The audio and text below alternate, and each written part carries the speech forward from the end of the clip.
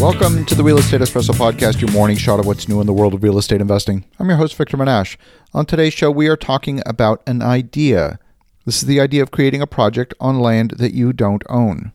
But first, a quick thank you to our sponsor. The Real Estate Espresso Podcast is brought to you by International Coffee Farms.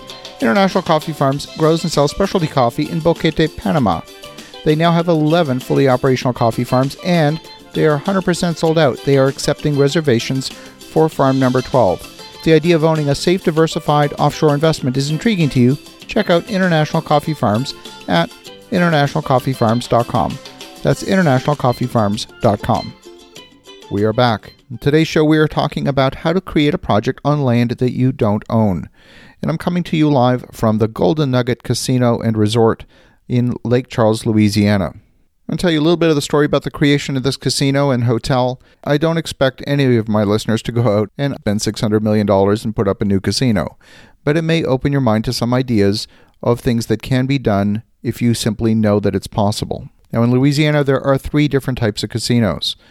There are ones that are on riverboats. That's the vast majority of them. There are 3 of them located on Aboriginal native land, and there is one actually on dry land, and that's Harrah's Casino in downtown New Orleans. This particular casino at the Golden Nugget is actually a riverboat. It doesn't look like a riverboat, it doesn't sound like a riverboat, it doesn't move like a riverboat. It feels like it's very firmly attached to the hotel, and it is. But it is apparently floating on water, and they even have a stern wheeler, a paddle that is running continuously. It's buried in a closet somewhere so that it complies with the regulations requiring that it actually be a riverboat. But since this riverboat is surrounded on all sides by concrete buildings, let me tell you, this riverboat is not moving anytime soon. The part that's interesting about this particular project is where it is built. Whenever you want to get a project permitted, obviously there are a number of different regulations that you've got to meet, whether you're talking about zoning regulations. In this case, the Louisiana Gaming Commission had to issue a license to set up a casino. But the part I want to focus on is the hotel. The hotel is located on land that is owned by the Port of Lake Charles. So it is being leased. The land is being leased from the Port of Lake Charles. And the Port Authority gets its power from the state of Louisiana. And the port has the authority to designate what happens on port lands. There's no requirement for public consultations. There's no requirement for zoning board or city council to approve anything. What happens on port land is completely within the purview of the Port Authority.